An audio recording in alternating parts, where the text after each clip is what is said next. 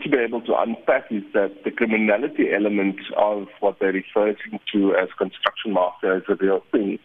But I think what we also need to acknowledge is that there's a lack of community participation in a lot of these projects as well. And we need to look at these two things separately, because as much as we need to deal with the criminal element that comes out of these various groups creating work stoppages, we need to ask the question, have we effectively engaged local communities? Are local communities active participants in these economic activities?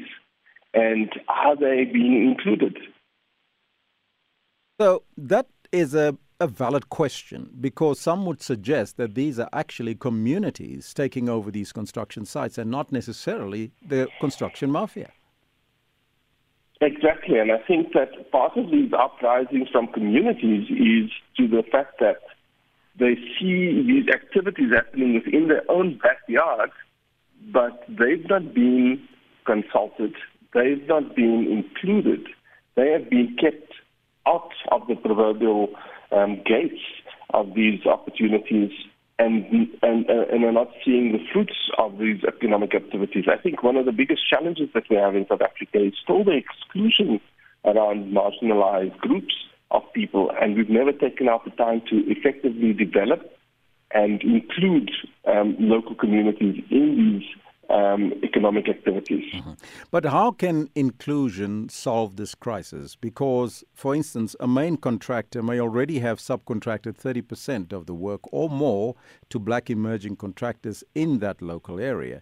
But as long as it's not the said construction mafia demanding a share in the project, they are not interested. So how can we then mitigate such challenges and deal with the criminality?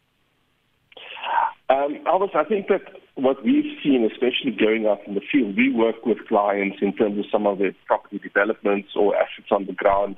And part of our job is to be able to focus on the consultation of the local community as a key stakeholder in these projects. And we found that especially in cases where there's been effective governance structures put in place, steering committees put in place, where every stakeholder has a voice at the table, where a fair chance is given for local contractors to be able to effectively participate.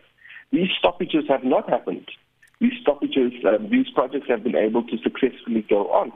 Because I think the basic thing is that firstly, there's communication flowing to the communities.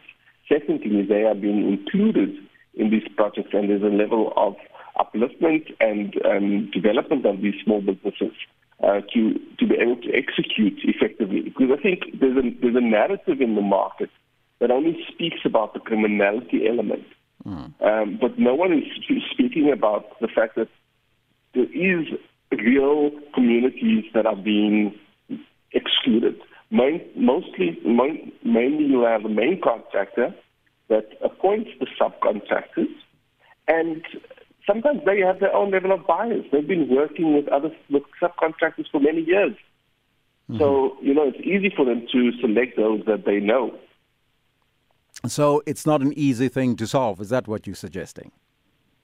I think we suffer from shortism in South Africa. We always address the challenges as they are there. We've not taken a long-term view in terms of the fact that we need to effectively upskill small businesses.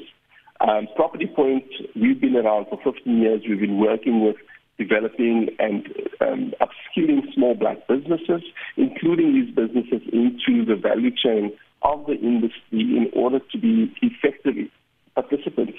But if you're going to start a project today and you've not done your homework, you've not consulted your community stakeholders beforehand, you don't understand what's available in terms of local businesses, you're not going to solve the problem. Yes.